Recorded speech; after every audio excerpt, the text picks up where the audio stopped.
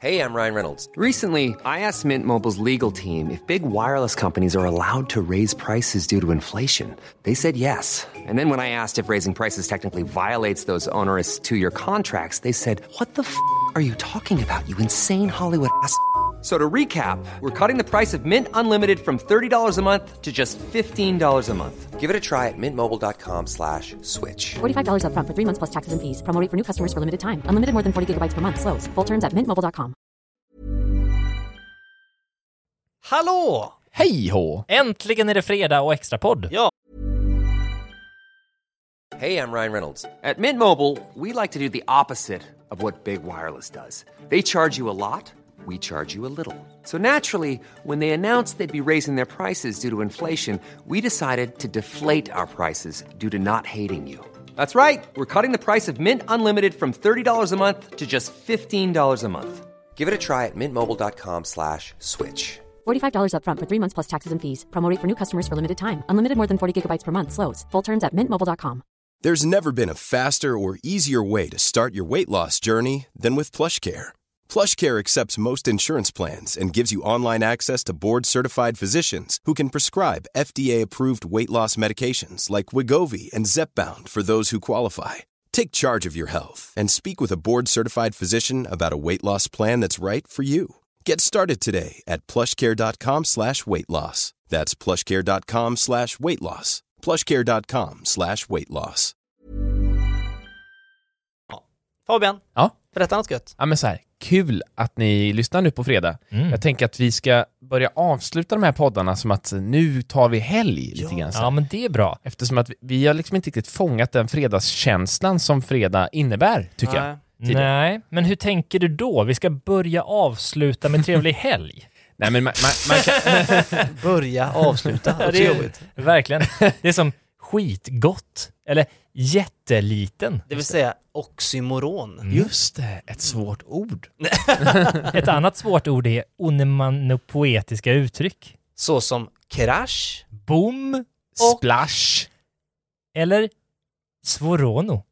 Som härmar ljudet av att stoppa i sig en pastaskruv. Ja, just det. Är det för att Fabian är italienare? Just det, vilket jag då inte är. Men ibland misstas för. Vad är du, turk? Nej, grek. Nej, har vi gått i botten med mitt ursprung tidigare? Det kanske är läge att göra det nu. Ja, men det kan vi göra. Folk tror ju i regel att jag är italienare eftersom att jag heter Fabian Svorono och att jag på Facebook heter mitt mellannamn som är då helt och hållet... Kristus? Nej, vad är det? Augustus? Ernesto. Just det, Ernesto. Så heter Fabian Ernesto Svorono. Och det tänker många, han är spansk italienare. Nej, jag är svensk. men jag har grekiskt påbrå. Men var det inte 10% turk? Nej, det har jag aldrig varit. Det har jag aldrig sagt. Det har jag aldrig heller sagt. Men min mammas morfar Orestes, han var grek. Vad var han? Platons gamle... Platons högra hand. Det låter som att han är en riktig sån filosof. Exakt, det var Sokrates, Platon och Pias farfar. Morfar. Tror jag. Kan du berätta vad han gjorde i livet? Nej, men jag vet inte riktigt det. Det var inte han som var rik och var uppfinnare och allt det här. Nej, det men är du min tänker morfar. på Da Vinci, tänker du på? Ja, Da Vinci. Vinci? Vad var det för sjukt uttag? Da Vinci. Vi pratade om språkkurs förra avsnittet. Det låter som Emil kanske ska iväg på en. Ja, det behövt. Men du, okej. Din mammas morfar, han gick runt i tåga. Jag vet inte var han bodde, eller vad, så här. Hans historia är att han... För grejen är så här att jag är också lika mycket ryss som jag är grek. Jag sa ju att du hade något annat turkiskt påbrå. Nu kommer det fram. Ja, så. Lika mycket ryss som du är svensk. Ja, men det var ju för den här Orestes. Han fick ju barn med en ryss då. Ja. Och det var så här att mitt efternamn Svorono, det var en gång i tiden Svoronos. Det låter ju mer grekiskt. Precis, tänk er alla Aristoteles, Hippopotamus och allt vad de heter. Just det. Det slutar på S eller oss då. Kalamares. Mares, popbandet som har den här jättejobbiga låten. Hur går den? Cava Aperol. Just det. Inte jobb. Nej, men de har gjort en jobbig låt, men jag minns inte hur den går. Den kan inte lyssna. Nej. Den tar vi riktiga på den sen. Just det. Ja, men det var ju ett rätt coolt namn att heta Svoronos, måste jag säga. Ja, det är ju rätt coolt. Synd att de då kapar S-et. Och det gjorde de för att av någon anledning så flydde man från Grekland till Ryssland. För att också ville man inte verka vara grek. För att det var, jag vet inte, man kanske blir mördad när man var grek. Tänk lite liksom... Tänk lite själva liksom. Tänk lite själva det var. Man var grek. Man ser en grek, man blir förbannad, man dödar den. Bilda en egen uppfattning. Jobbigt. Alltså S-et rök för att verka ryskt då, Svorono. Ja, just det. Och sen så bar man med sig det. Och nu heter jag Svorono. Okej, man tog bort S för att man ska låta lite mer ryskt. Ja. Svodrono. Ja, just det. Ja. Det är väldigt vanligt, har jag också hört, att folk som flyttar till Sverige förr i tiden, typ efter kriget och så här, bytte till lite mer svenskifierade namn. Just precis. Istället för Silverberg Så heter man Sule. Sule. Sulesson. Sulesson. Ja. Nej. Ja, men det är väl, jag fattar, det är väl ganska rimligt ändå. Ja. Eller i alla fall efter ett par generationer att man ändrar stavningen och så. Om man flyttar hit själv kanske man inte vill ändra sitt namn. Om man inte måste för att man ska gömma sig bland det ryska samhället liksom. Ja. Men som nu, du borde ju döpa om det från Svorono till vad ska man tänka sig? Snudesson. Sulesson. Turkiskt. Helt annat. Det jag borde ta reda på är vad den här ryska personen som jag liksom inte riktigt kan kartlägga i huvudet var den befinner sig i liksom släktträdet. Vad den hette i efternamn. Det är kanske det jag ska byta till. Ja, det vad kan det ha varit? Rasputin. Kanske. Stalin. Något sånt där. Just det. Jeltsin, som den här vodkan som man kan köpa på färjor heter det. Ja, vi får se om jag gör det. Men Orestes, det är ganska coolt namn ändå. Ja, det är det. Det låter... Hårrester. Låter som att det är så här, att det skett ett mord. Hårrester. Nej, inte alltså hårrester. Hårrester. Ja, det låter som det när man skruvar upp golvbrunnen i duschen. Exakt, så måste man skrapa upp. Och rester. Just det, Fabian Golvbrunn. Det betyder ju golvbrunn på italienska. Ja, just det, på italienska. Det är det som är roligt med ord på så här grekiska och spanska och så, när man inte riktigt förstår dem så låter det ju väldigt romantiskt och fint. Ja. Men orester kan ju mycket väl betyda munsår. Så vitt jag vet. Och herpes liksom. Ja, min grekiska är väldigt dålig. Orestes herpes. Tänk dig, herpes flyttar. Han träffar då någon svensk person. Eller hur kom det till Sverige? Jag accepterar att det inte är herpes. Om vi utgår från att herpes träffar en person som för honom till Sverige. Jag tänker att någon gång får mamma vara gäst där så får hon bara säga hur allting går till. För jag kan också, bara. Ja, otroligt kort. 7 sekunder får hon på sig. Han kommer färja. Ja, är det typ den korta den längden. Ja, så var kommer era namn ifrån egentligen?